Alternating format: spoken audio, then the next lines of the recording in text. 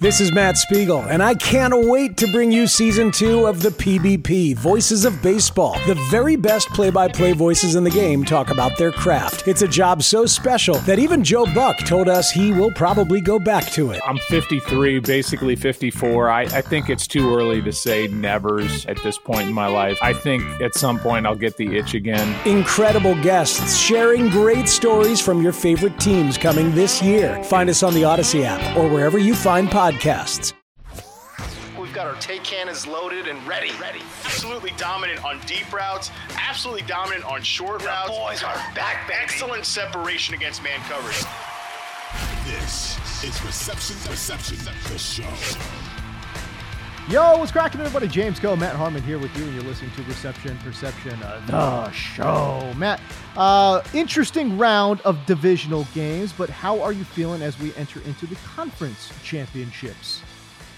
Yeah, divisional round, I would say a little bit disappointing. A little bit, you have one huge blowout with the number one seed Eagles taking it to the Giants. You have that one. I mean, the Bills-Bengals game didn't really live up to expectations, but I feel like actually there's a lot of interesting takeaways coming out of these games, Yes. more like big picture things to talk about. It seems like it's apparently just referendum week on every single quarterback in the NFL, so we can get into all of that. But yeah, the actual games themselves a little bit disappointing. The discourse afterwards a little bit maddening. So yeah, we can get into all of it. The wild card round, the games were just, spectacular, right? So this was certainly, a disappointing weekend in terms of competitive football. But as you mentioned, the storylines coming out of the games are vastly interesting as well. Before we dive into those games, though, Matt, give the listeners a little bit of an update as to what we can expect from the charting data on receptionperception.com. Yeah, so I've been kind of kicking this around because, the first 2 years of the site, James, we've done things in a pretty similar fashion, in terms of the wave release, and I'm still going to be doing that. Like, guys will hit the site in certain waves. So typically it's been in mid-March, you get the relevant NFL free agents. In sort of late April, it's been the prospects, and then so on into May, the previous season's rookies, then priority young players in June and in July, like everybody else basically. And then obviously throughout the summer, as guys sort of pop in training camp, I'll add certain profiles and data to the site. This year, though, the free agent class, it's not very good. Not so much. I've been in the lab already. Actually, I'm about halfway through Jacoby Myers. I'm going to start on some other guys, but it's like, damn, dude, after you get past, I don't know, Jacoby Myers, you get past Juju. It's like, there's not a lot to get excited about. I mean, we're talking about DJ Chark. We're talking about McCole Hardman, not exciting. So I've decided, since that's not a great group, really, to get like, hey, sign up for a subscription, and the first thing you're going to get is a bunch of stuff with and it's going to be a little while till you get anything else. You're just going to get a bunch of like McCole Hardman and Alan Lazard data. No, not very sexy. So what I'm going to do, I'm going to bump up the first wave of guys. March 6th, I'm going to put relevant NFL free agents plus major offseason change impacted wide receivers, such as, Tampa Bay. They're going to be losing Tom Brady. Let's throw up the Chris Godwin, Mike Evans profile early. Let's throw up Calvin Ridley from 2021. Throw that up early. How about, DeAndre Hopkins? He gets traded. Let's throw up a DeAndre Hopkins profile in mid-March. So we're going to do that. And also, this was something that was highly requested by some folks in the Discord, and I think it's probably the right decision. I'm bumping up the prospect drop date to April 3rd. So we're going to get prospects earlier than ever, since I don't think I'll be spending too much time on the free agent crop of receivers. I'm already starting to get the film together for guys like Quentin Johnson, Jordan Addison, all that. So we'll be talking about prospects earlier than ever on the show. They'll be up on the site earlier than ever because, hey, James, you know this. While every other NFL media member, fantasy football analyst is planning their vacations for, April, May, June, I'm here at Reception Perception thinking about how can I ruin my life for 12 months out of the year and make content for the people. So that's a little announcement here off the top. Just straight up in the lab, cooking it up, man. I love it. By the way, if you are an ardent Matt Harmon supporter, maybe you've noticed that the offseason content, that train has just kept on rolling. That's another big improvement in a difference between this offseason and last offseason is that you're going to get a whole lot of stuff on the Matt Harmon YouTube page as well. So be sure to go check out his page on YouTube, and you will find a bunch of perception data, clips from this show as well. Anyways, all right, let's get into it, man. So, the point that you and I were talking about, and this was I think an interesting narrative point, is that all four of the teams that lost this past weekend really entered into the offseason with some serious question marks at wide receiver, and they really, I think, for the most part, need a difference maker at that position. And I think that's something that you and I are simpatico with. Yeah, I think that was it was a little glaringly obvious to me, I think, and of course I'm thinking about wide receivers, so maybe everybody else wasn't the first thing you thought about, but let's go kind of team by team here, starting with the obvious one, the Giants. Look, we talked about Isaiah Hodgins on the show last week. I put up an Isaiah Hodgins reception perception profile. That's actually live on the site right now if you want to go check that out for all subscribers. Look, I like what I see out of Isaiah Hodgins, but I think in like a best case scenario, you're talking about a guy who might be a really nice number 3 receiver, maybe a low end number 2, maybe. Somebody asked me like what his profile compares to, like who his profile compares to. I threw out like some of the best years of Corey Davis, sort of like as a career barometer for old Isaiah Hodgins there. Other than that, I mean, I don't think you're counting on basically anybody else. Like I said, Darius Slayton's a free agent. They are going to get Wan'Dale Robinson back off a torn ACL, but when is he going to be ready? He's probably a slot only player. Maybe you have Richie James is still in the building, but they're kind of, I think, of the 4 teams, they're certainly the most blank slate team of these groups here. And I think they could, again, the free agent pool is not great. So how do they go about attacking that position? So let me ask you a question about the Giants, though. You listed off 3 players that I think are, solid. I think can be solid NFL contributors. You named Isaiah Hodgins, Wan'Dale Robinson, and Richie James. And Hodgins and Richie James in particular, really, I think, showed they've got some stuff in the last month of the season, right? Okay, well, now here's the problem for me, though. All these guys, to me, profile as inside type players. Hodgins is a big body, but I think where he has done really well. And again, the maybe the profile will show different, but I just feel like he's done so much better against zone than man coverage. To me, he's not really a guy that can win a bunch of routes on the outside because he just doesn't have that speed. Okay, well, if that's the case, Richie James, I think, is a capable inside player as well. Okay, then we got Wan'Dale Robinson whenever he returns from his injury. He's, I think, profiles as an inside player. So, okay, so, I mean, golly, they've got to start getting some outside relief here, especially with a guy like Daniel Jones, who I would anticipate the Giants re-sign to a reasonable contract. But, the thing with Danny Dimes is, man, he has been throughout his career shown a real strong proclivity to throw a nice deep shot too. So the roster construction right now, I don't think plays to his strengths. And New York is busy. They're going to be busy this offseason because they've got a lot to do. They've got to. And I thought it was interesting, sort of parsing the quotes from Joe Shane, their general manager, his postseason presser. I thought it sounded much more likely and much more sort of, I think Connor Hughes, who writes for the New York teams, I think he put it like he sounded a lot more warm and fuzzy about Daniel Jones than Saquon Barkley. And we know this is a nuts and bolts salary cap based guy in Joe Shane. And that was really why they brought, I think it was a big incentive for why they hired him, was because you want to get this guy in here and clean up a really messy cap situation where they had to cut James Bradbury, who of course made some big plays against them in the playoffs, to field an NFL team, just to sign the damn rookies last year. So I'm not surprised that he's not out there being like, you know what, Saquon, heart and soul of our team. Like we go as he goes. We're going to make sure he's back in the building. But what are they going to do about Saquon? What are they going to do about Daniel Jones? How do they bring those guys back? And, with your point on Hodgins, I do think he did some good work on the outside, but it is mostly on intermediate routes, dig routes, curl routes, outbreaking routes. Not a lot of the quick separation on slant routes, not a lot of the downfield separation at all. And I do think Daniel Jones throws a great deep over route, and I think he could probably hit those 9 routes too. So yeah, to me, I think they are in the market for a big time X receiver. And again, it's just tough to find that. It's not that, well, let me tell you what, that guy's not available in free agency. So do you look for a trade?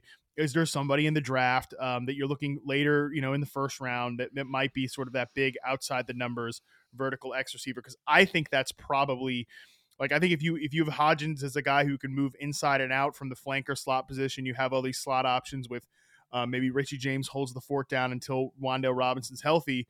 Maybe they are a DeAndre Hopkins team, but that doesn't really necessarily fit with a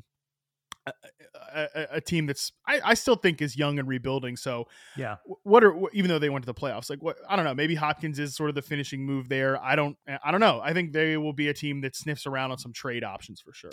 Well, the funny thing is, we talk about Hodgins and Richie James. Both guys are unrestricted free agents, man. They could be gone, Hodgins is a exclusive rights free agent, right? Because he's so young in the league, or at least he's a restricted. I think Hodgins is the one I feel for sure he'll be back, because this is only his second season, right? And when you can't be an unrestricted free agent until I think you've had 4 years in the league, right? Rights, so he'll that AKA he ain't a free agent is what exclusive rights free agent means.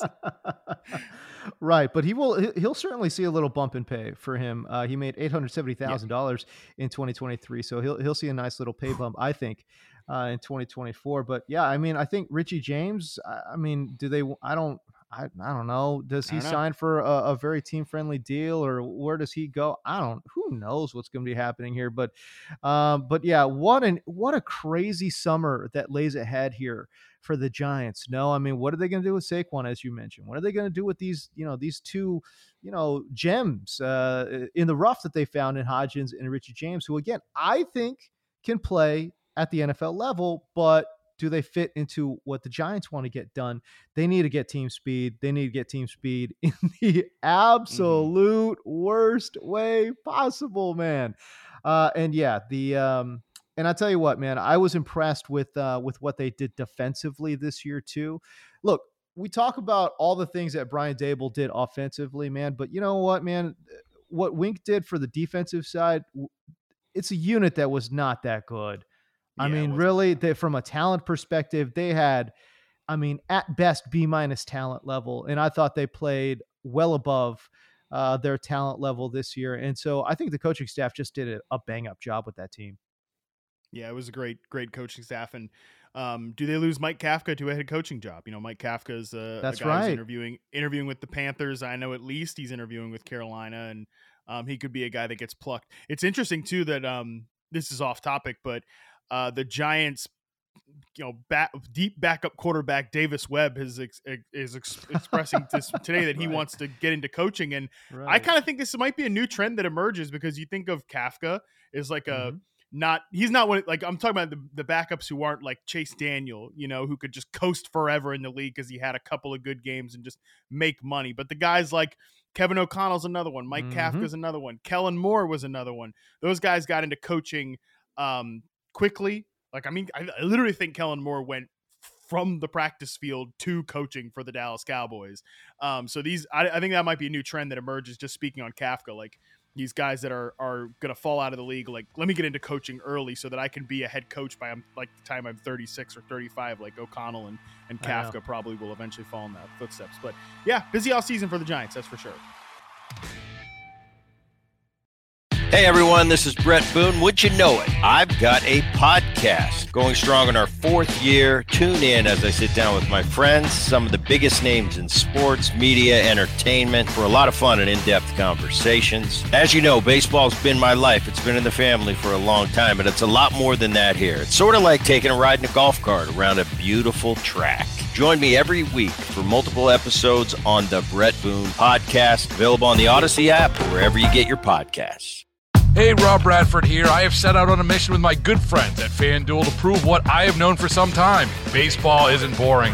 Now I have a daily podcast to prove it with some of the most notable people in the baseball world, screaming baseball isn't boring from the mountaintops, or at least agreeing to come on our show. Players, managers, GMs, and yes, even the commissioner of baseball, Rob Manfred. It has been a constant wave of baseball's most powerful voices. So join the revolution. Subscribe and soak in Baseball Isn't Boring. Listen on your Odyssey app or wherever you get your podcasts. You'll be glad you did.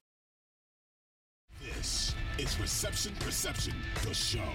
Now, James Coe and Matt Harmon.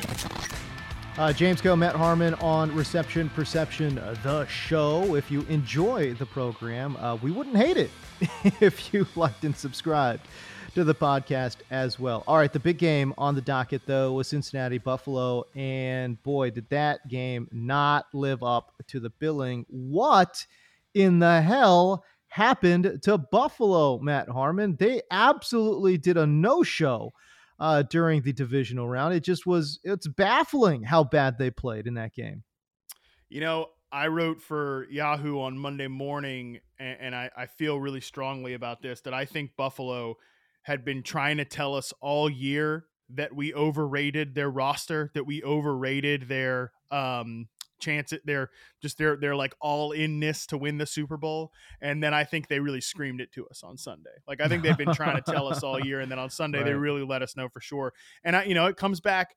There are obviously bigger problems, with the maybe not bigger problems, but there are other problems with the Bills. I mean, the fact that they couldn't get any pressure on Joe Burrow, despite the fact that he's playing with 3 backup offensive linemen, and they have invested. I know they have had injuries, obviously, chiefly that Tavon Miller was like their icing on the cake sort of signing there as a pass rusher, but they've invested a lot of resources in the defensive line, and they couldn't touch him. I mean, they couldn't touch him at all afternoon, but basically, their defense has sort of been in a slight decline and doesn't show up in big games consistently. Over the last probably 2 years for sure. Like, I think that's a problem.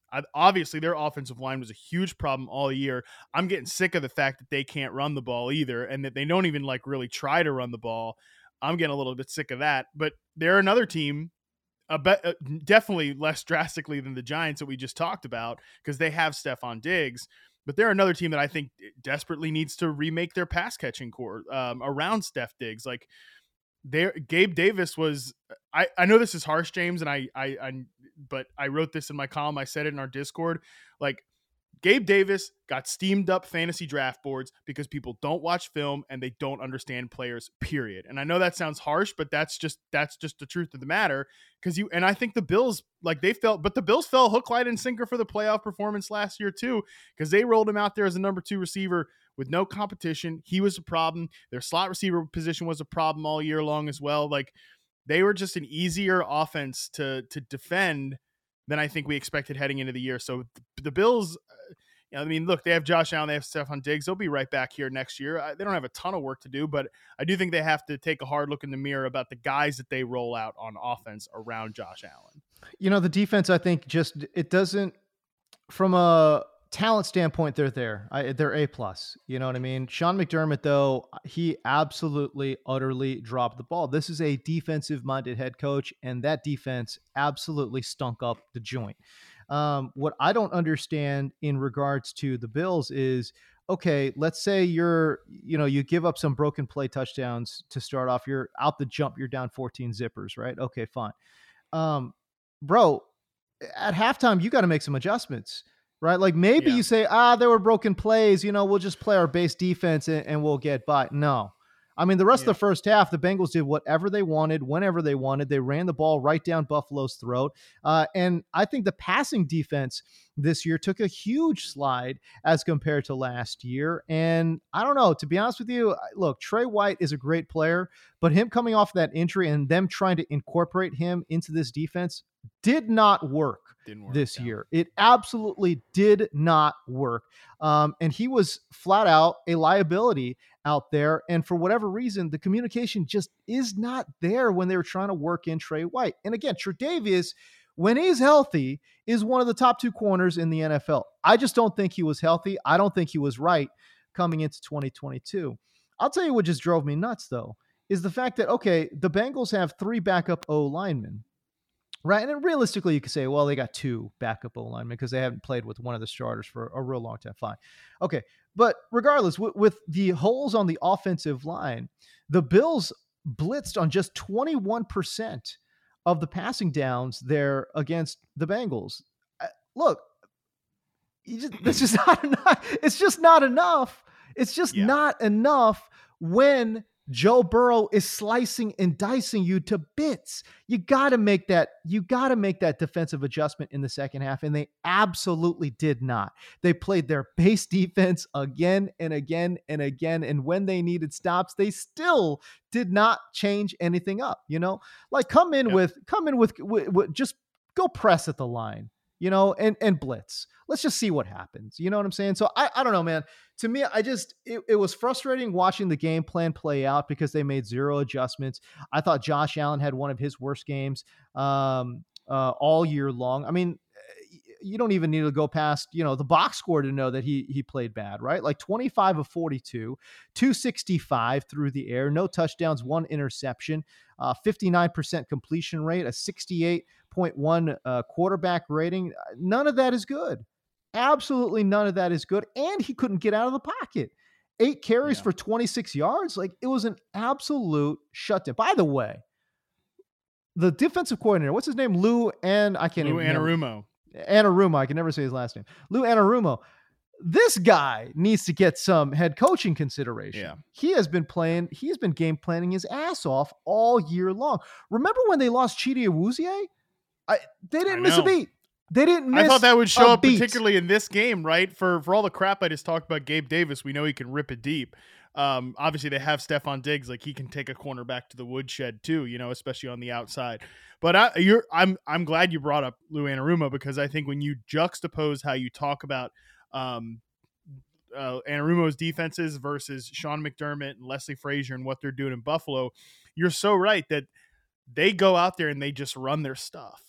And I think in today's NFL, against some of the quarterbacks in the league right now, particularly Joe effing Burrow, like, if you're not changing the picture, if you're not changing the picture at the line of scrimmage, if you're just running out there and running the same stuff over and over again, you're gonna get filleted. I mean, because this isn't so bad. I mean, you're gonna give a single coverage on the outside. We'll take it and rip it. We'll go down the field. But if you're gonna give us just like soft zone free releases, like they'll take those little hitches to Jamar Chase and stop routes all day to Jamar Chase. They'll just go down the field, and like nobody ever brings Jamar Chase down on the first tackle attempt. He almost always breaks the first tackle, so he'll turn 5-yard stop routes into 10-yard gains, and they'll just go right down the field. And that's pretty much exactly what happened during the game. So I agree that I think Sean McDermott has done a great job as the Buffalo Bills head coach, obviously. But I think he comes from the Ron Rivera tree, and like Rivera was the same way in Carolina. And I mean, McDermott was this way as a defensive coordinator in Carolina. And I think you could argue that Rivera's has done the same thing basically in Washington from a defensive standpoint. And obviously with Jack Del Rio there, it's just a run your stuff defense. And then you have guys like Lou Anarumo, who, remember the AFC Championship last year that we're getting a rematch of. In the first half, Mahomes was just cutting them up, and then they went to a lot of drop 8 stuff. They didn't send a ton. Change it up. At halftime, they adjusted. Anarumo's been great at that. And then you look at these guys like Frazier and McDermott, who've sort of been around the block for a minute. Especially Leslie Frazier's been in the league for a while. You gotta change the picture on these quarterbacks, or you're gonna get smoked. I thought it was just baffling what they did. And you know what they've gotten by with, Matt, is just talent. They've been so talented on the defensive side. So they've had injuries in the secondary too, beyond just Tre'Davious White coming back from a torn ACL. Like, for sure. Obviously, Micah Hyde's been out for a long time. Jordan Poyer missed time. DeMar Hamlin was a backup. Obviously, we know he's not playing right now. So they've had a lot of like rookies cycling in and out there. It's been. And it's funny, though, because, again, a lot of those McDermott defenses in Carolina, they would have just nobodies off the street coming in and playing. Like they'd sign whatever old veteran cornerback was available to play. They'd throw him in there. You knew Rivera when he coached with the Chargers 10 years ago. Come on and play for us here for a minute. Whatever. We'll throw you out there, and you'll have like a real solid season. Fine. And then we'll throw a bunch of 5th-round picks at safety, and it'll be fine. But that was like 8 years ago at this point. That was like 8 years ago at this point. The quarterbacks are better now. They're smarter and everything. It's just like defenses has changed. So yeah, you're right. It's they have gotten by on talent, and then when they have injuries, this is the result. Yeah, it's just so bad. And again, they have arguably one of the best, linebacking cores in the NFL, and it just didn't matter. Not even in the run game. I mean, my God, even Joe Mixon was just running wild on them. It made no sense to me. I don't know. But going into the offseason, okay, so they need a number 2, but Matt, I would almost argue that they really need a reliable slot guy that could just get open and in a hurry, a guy that can just separate like in an instant. These long developing plays that kind of sort of, I think, feed into Josh Allen's bad tendencies. Again, they just need a clearer picture underneath for Josh Allen to kind of take what's available to him. And listen, he'll do that too, but right now they don't really got a guy, I think, that can get open in the short area of the field quickly. Yeah, and I agree with you that it feeds into Josh Allen's worst habits, because to start the year, it was like, man, and Allen said today, and he's talked about like the elbow injury and how that affected him, which we all knew that was what was going to happen. Like as soon as the Bills got eliminated from the playoffs, so they won the Super Bowl, it was going to be by the way, Josh Allen's elbow's been bugging him all year, which is probably I'm not saying it's not true, but we knew that was going to be the case, because like as soon as he hurt the elbow, it's like, okay, well, it's not like he's not Jake Delhomme or Ben Roethlisberger when his elbow is about to fall off because he's an old man, but it's probably going to bug him the rest of the year. And I think objectively true, like it bothered him the rest of the year. But I agree with you that at the beginning of the year, he was getting the ball to running backs. He was targeting running backs at a higher rate than he ever had. He had been sort of looking like, all right, I'm taking those quicker hitting routes, even if they're not perfect, even if they're like Isaiah McKenzie or they're, Diggs or whatever. I'm not always looking for the deep shot, but I think the more he played and the more the offense kind of fell into chaos mode, the more he just lived in chaos mode. I mean, the game against the Dolphins was extreme. Like, it's like, settle down, man. And like, take the check down, stop trying to, throw go routes all over the place. Like, give me a break. So I think it did contribute to Allen's worst habits, but yeah, it is tough how they attack the receiver position, because I still like Khalil Shakir, and I think he showed some flashes, but we don't have a lot to go off to just be like, oh, Khalil Shakir will be our slot receiver next year. I think that would be kind of aggressive, but we certainly don't. We don't need Cole Beasley back in the mix here. I mean, that was rough. We don't need no Cole back there. Oh God, you know who might be a really interesting fit here? What about Juju Smith-Schuster? What do you think about him playing in this offense? I was thinking maybe, he might be priced out because like Jacoby Myers, I think, is a good, real good player. Ooh, that's nice. And I think that, and like, yeah, he can beat man coverage more than Juju can beat man coverage, but I think he'll probably be priced. That's the problem, is like now Josh Allen's contract like jumps up. Kicks in, now it's going to be hard to go out there and like, they're not going to make a Von Miller signing, that's for sure. But maybe a mid-tier receiver like a Juju or Juju's just so limited. But I definitely think a Jacoby Myers would be really interesting. But yeah, I do think because they have Shakir in the mix, like he might get interesting. But and again, he's a prospect I liked. I think they're going to have to draft guys. Like that's the thing, because we're talking about how these teams that lost this weekend need help at wide receiver to varying degrees, and then you look at the teams that won this weekend. All of them have built these great, except Kansas City, because they have Patrick Mahomes, and like don't. Right. Ignore whatever's going on in Kansas City and don't try to replicate it because you don't have Patrick Mahomes, period. Right. But like, 49ers, they drafted and developed Deebo Samuel and Brandon Ayuk. Ayuk is still on a rookie contract. Philadelphia, they obviously traded for A.J. Brown, but they have Devontae Smith, draft developed, rookie contract. And then, of course, in Cincinnati, draft developed Jamar Chase, T. Higgins, both those dudes are on rookie quarterbacks. So, like, I think if you're a team like Buffalo, you could keep throwing money at the defense. You got to get better there. You got to get better on the offensive line. But I would definitely spend like maybe even like your late first round pick and get like who. Again, I'm not super familiar with the prospects right now, but I would potentially think about going young and try to draft, develop wide receivers to have them cost controlled while Steph Diggs is still making a lot of money. This is Reception Perception, the show. Now, James Coe and Matt Harmon. A lot of big screen televisions in the Dallas area were destroyed when the Cowboys could not, get anything done offensively against San Francisco. What an absolute bizarre last play the Cowboys ran out there with Zeke hiking the ball. Okay, sure. I guess if that's how we're going. I mean, it was already bad enough that Dak played one of his worst games of the season in that particular game, but then you cap it off with this just absolute bizarro play that just everyone's like, what are you guys doing out here?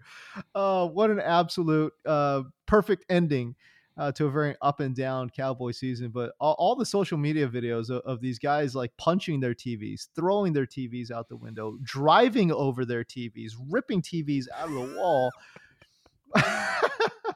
I'm like, wow, this is how we get down in Dallas. I like it, man. But yeah, a lot of angry Dallas fans out there after they lose to the San Francisco 49ers.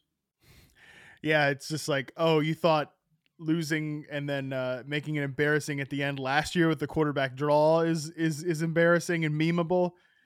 Hold my beer. How about Zeke Elliott on perhaps last snap with the Dallas Cowboys getting drilled into the dirt? Hey, at least he snapped it to him. You know, I mean, shoot. Jeez. Remember a couple years ago when like Washington ran through 5 centers or whatever? Yeah. I was thinking like, hey, maybe they could have just asked for Zeke to snap the ball. At least he got it to him.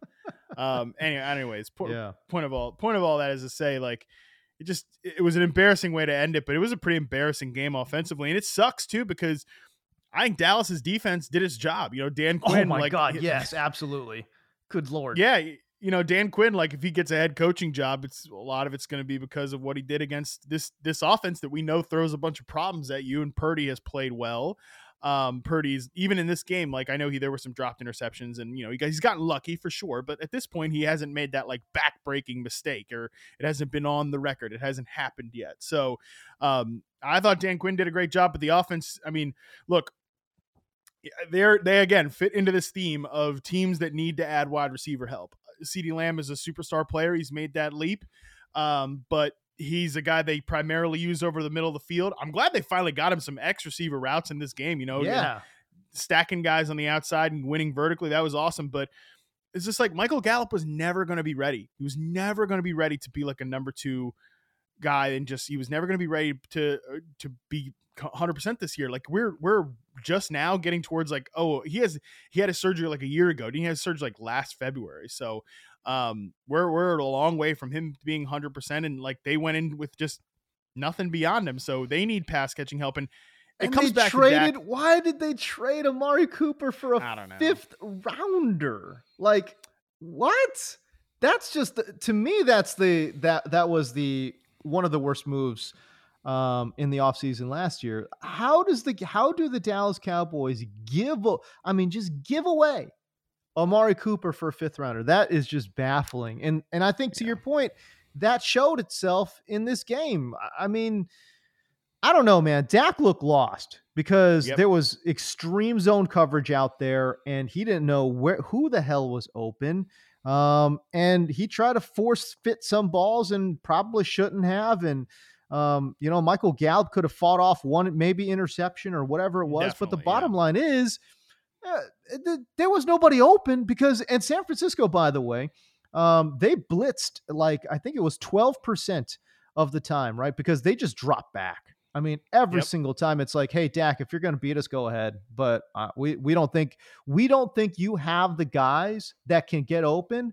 And also we don't think you have the vision to get the guys open either. Right. So I thought the Niners came in with a great game plan defensively. I agree with you. And, they have Fred Warner, who's like, Fred Warner getting like running with CeeDee Lamb down the field from the other hash, like is just crazy stuff, you know, but those are the sort of routes and the plays and the areas of the field where CeeDee Lamb does most of his damage, but San Francisco is uniquely equipped to take those away because of Fred Warner and what he does as a coverage player. So I think they had supreme confidence that they could take care of this Dallas offense. And coming back to Dak, like, I don't know, man. I mean, look, the reality of the Dak stuff is that spending a bunch of time on Dak and breaking down the performance and how disappointing it is, it's almost like, what's the point? Because Dak is still like somewhere between, I don't know, the 8th and 10th best quarterback in the NFL, and he's going to make what he's going to make, and like, who cares? But they're not going to, like, Dak Prescott's going to be a starting quarterback for the Cowboys next year. Probably going to be a starting quarterback for the Cowboys after that. But I do think I mean, like, he's going to be starting quarterback for the Cowboys. But he is what he is, man. He's 30 years old now. He was the oldest starting quarterback that played last weekend, which is crazy. But that's crazy. He is what he is, and I don't think that. Like, I think you have to be realistic about that. Again, like, you can't roll Dak Prescott out there and say, hey, you've got CeeDee Lamb and Dalton Schultz and like 50%, 60% Michael Gallup and Tony Pollard and like go to work. I think, and I don't know, you can correct me if I'm wrong about this. You know, we talk Dak specifically or generally, because I think the same thing is said about Josh Allen too. Like, I think we expect quarterbacks to solve too many problems. I know they make all this money and I get that. And like, you're going to have to sacrifice in other areas of the roster, but I think teams look at it like, hey, we have Dak Prescott. Like, he'll solve our problems, but he won't. Like, we've seen that. And especially for Dak, because I think, again, he's somewhere between 7, 8, 9, 10 in terms of the quarterback rankings. You can't just have him go out there and elevate everybody, because you got to have guys that are going to help him, because there are throws he can't make. There are, I mean, he never had the strongest arm. No. After injuries, is his physical skill set declining? He doesn't move and run like he used to. Right. That's, I think, a big part of it too. So I think teams in general, and I definitely feel this way after the weekend. I think we ask like too much. We put too much responsibility on the shoulders of the quarterback to just solve all the other problems. Whereas, again, these teams that are moving on from the divisional round, they give answers to their quarterbacks based on the offense that they run and the skill position players that they put around them. You know what's really disgusting and disappointing about that is that it's like, it's almost as if the front office asked the quarterback to do more than the coach, which is such a problem. Yeah. Right. Yeah. Like, I mean, for me, it's like, you remember when we were going back and forth, or people were going back and forth about the whole Cincinnati drafting Jamar Chase. Oh, should they have gone with offensive linemen? Should they have gone Jamar Chase? And they went with Jamar Chase. And you and I both loved it. Not just because of the whole wide receiver thing, but just because now they have a strength. Now they all of a sudden have something where they are strong, right? Where it's like, okay, well, if you're going to beat them, you're going to have to beat them this way. You know what I mean? Yep. And it paints a very clear picture as to the team building aspect beyond that. And when I bring it back to the coaching side of it, the reason the Bengals have done so well is that, okay, so now they've invested all these assets, money, whatever it is, on the offensive side of the football. Okay, well, now we're asking the coaching staff to do their part and to lift the guys that they have on the defensive side of the ball. And obviously, you know, their DC, Lou Anarumo, has done that, right? But I find it interesting, and it's baffling to me when other teams spread it all around and they ask their quarterback to do more with less, when it's really like, no. You should build a strength if you've got a quarterback. If you're lucky enough to have a Josh Allen, just build that side of the ball up, man. Yeah, and then now you've asked your defensive-minded head coach, Sean McDermott, who, oh, by the way, comes from that defensive side of the football. Hey, listen, he's got to do his job now and coach these dudes up. Like, I don't understand. Why are we asking Josh Allen to do more than Sean McDermott? Like, why are we asking him to do that? It just doesn't make sense to me. It's a fair point. And again, I know these guys make a ton of money and like, okay, well, they have to shoulder more responsibility. I get that, but in a weird way, it's like, does the quarterback raise the ceiling or does the quarterback raise the floor of the offense? Because let me tell you what, buddy, you take Dak Prescott out the Cowboys offense. It's kind of weird though, because they I was just going to say, let me stick with the Josh Allen analogy. If you take, but if you take Josh Allen out of the Bills offense, that team's going to be tough to watch. You're going to have, they're winning 4 or 5 games at most. Yeah, exactly. You have Case Keenum and Stephon Diggs trying to make magic from their Minnesota days. Yeah. Disgusting. Hey man, Case Keenum did throw the Minneapolis Miracle to Steph Diggs. So there's at least something there. But still, I mean, imagine imagine the way Buffalo like calls plays, and pretty much it's like, hey, Josh Allen, go figure it out, buddy. What offense is Ken Dorsey running with old Case Keenum back there? But Dallas is particularly weird because I think that Dak Prescott has these high moments. Yes. Like look at the Bucs game. Game, he had like the 6th best EPA of any quarterback in the playoffs ever, right? Like, or since 2006 or something like that. Whatever. Point is, he was incredible. And I also thought Kellen Moore called a great game in that one. But can you ever get these guys like on the same like wavelength, or when one is good, can the other fall back, but the other is so good that he lifts the other up, or do they always have to go together? And I know it's hard to parse, right? But like, it just feels like they never are. They're never totally in sync. And how much of that is Mike McCarthy? I don't know. But look, it's tough. But I do think that Dak, like, I don't know that this is a referendum game on Dak or anything like that, because this is just who Dak Prescott is. And when you don't surround a guy of this level with adequate players around him, I think you get the results that you got with Dallas this year, which was at times they blew away bad teams. He's such a good pre-snap. I do think what he gets underrated for is he's a good pre-snap processor. He can get you, if he can get you the good first read right away, he'll find matchups. He'll dictate stuff to bad defenses. That's great. But it's when you have to get him thinking, when you have to get him, and I'm not saying he's stupid or anything like that, but you know what I mean? Like, he's late on throws. He's late on reads sometimes, and that causes these tight window throws, these interceptions that we saw this year. So it's like, they're always just going to be a little inconsistent unless you surround them with a lot of great players, which I think is going to be part of Dallas's offseason to-do list. So again, talk about the zone defense coverage for the 49ers. They ran zone defense against Dak and Dallas 97% of the time. So nearly every snap was a zone coverage read for Dak Prescott. And to your point, it's like, okay, he does all this, pre-snap processing to make sure that his first read is a good read. Okay, but the problem is when you have the 49ers with the speed that they have, especially at the linebacker position, taking away a lot of those first reads, now what are we left with? Now we're left with guys like Michael Gallup who are having trouble separating, guys like T.Y. Hilton who are literally coming off the couch trying to separate over the top. You've got Noah Brown who, look, I like Noah Brown, but he's like a third, fourth, complimentary piece at best. He's a guy that, if you can find the right matchup, okay, you could throw him the ball, right? But certainly not a guy that you're expecting to win consistently, right? So they had CeeDee Lamb. By the way, CeeDee Lamb had a great game, great game, double-digit receptions, over 110 yards receiving. But then who else was there? Dalton Schultz had 5 catches for 27, and he was the second leading receiver. CeeDee Lamb at 117. Can't get his foot down in bounds either, by the way. Exactly. And just, by the way, didn't fight to get out of bounds. Like, talk about 2 brain-melting plays on back-to-back plays for Dalton Schultz. Yeah. If they bring him back, I would be absolutely floored. Like, do not bring back Dalton Schultz. Not because of, listen, and it's not just because of those 2, brain-breaking plays that he had at the end of that game. It's not because of that, but he's a guy. Don't overspend on a guy.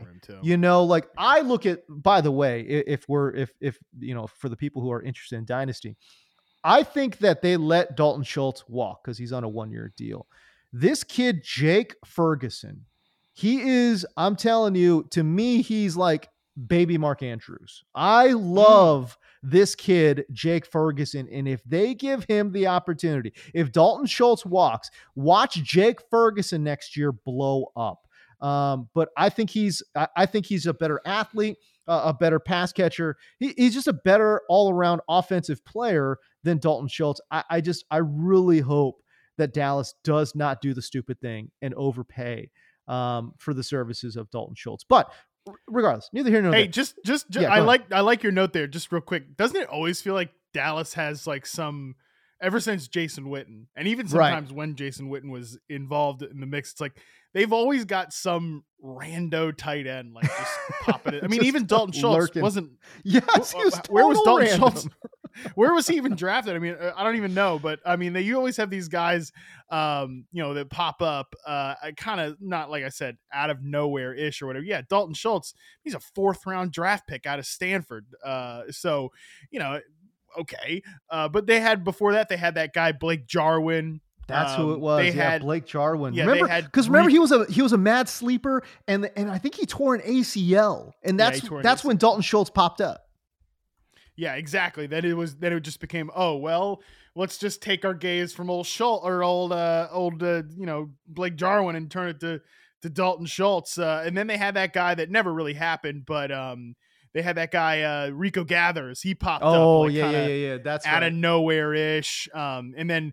They had I know Gavin Escobar actually tragically passed away somewhat recently or whatever, but he was another guy that was like that too, that just kind of popped up randomly for the Dallas Cowboys from 2013 to 2016.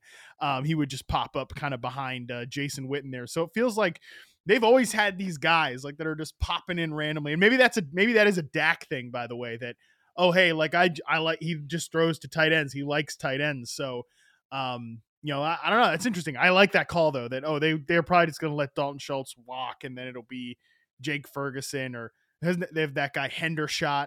Popped up every now and again. It'll probably be a fight between old like fantasy Twitter as to who's the sleeper, Hendershot or Ferguson as the next rando Dallas tight end. Look, them losing Tony Pollard obviously did not help their offense at all, but the bottom line was, man, it was an absolutely embarrassing performance offensively for the Dallas Cowboys. They certainly need to address that wide receiver room, so I think that is absolutely positively the right call for them to do. Try to address it in the draft. I don't know what the hell they get in free agency. As you mentioned, free agency pool looking pretty thin right now. Anyways, conference championship weekend is upon us. If you like the show, rate and subscribe to the show. James Coe, Matt Harmon, Reception Perception, the show. We'll catch you guys next week. See ya.